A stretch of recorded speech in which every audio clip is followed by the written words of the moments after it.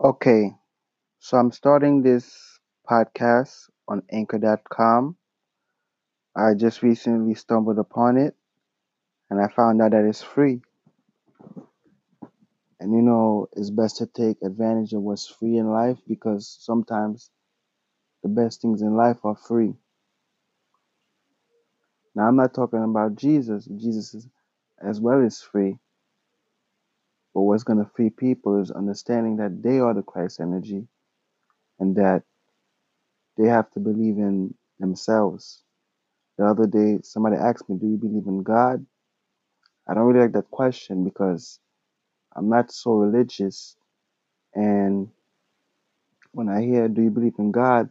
I believe what comes to mind is the Christian God. So when they say, "Do you believe in God?" it's like they're asking me, "Do I believe in Jesus at the same time?" And I tell them, I believe in myself. And the saying goes, you know, those that help themselves, God help those that help themselves. So I don't think you have to believe in God, just believe in yourself, and God will help you. So believing in yourself is believing in God. Well, this is just a short segment. I'm just making a sample to see how it goes.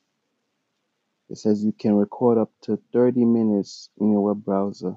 Okay, that's fine. Well, let's see how this goes.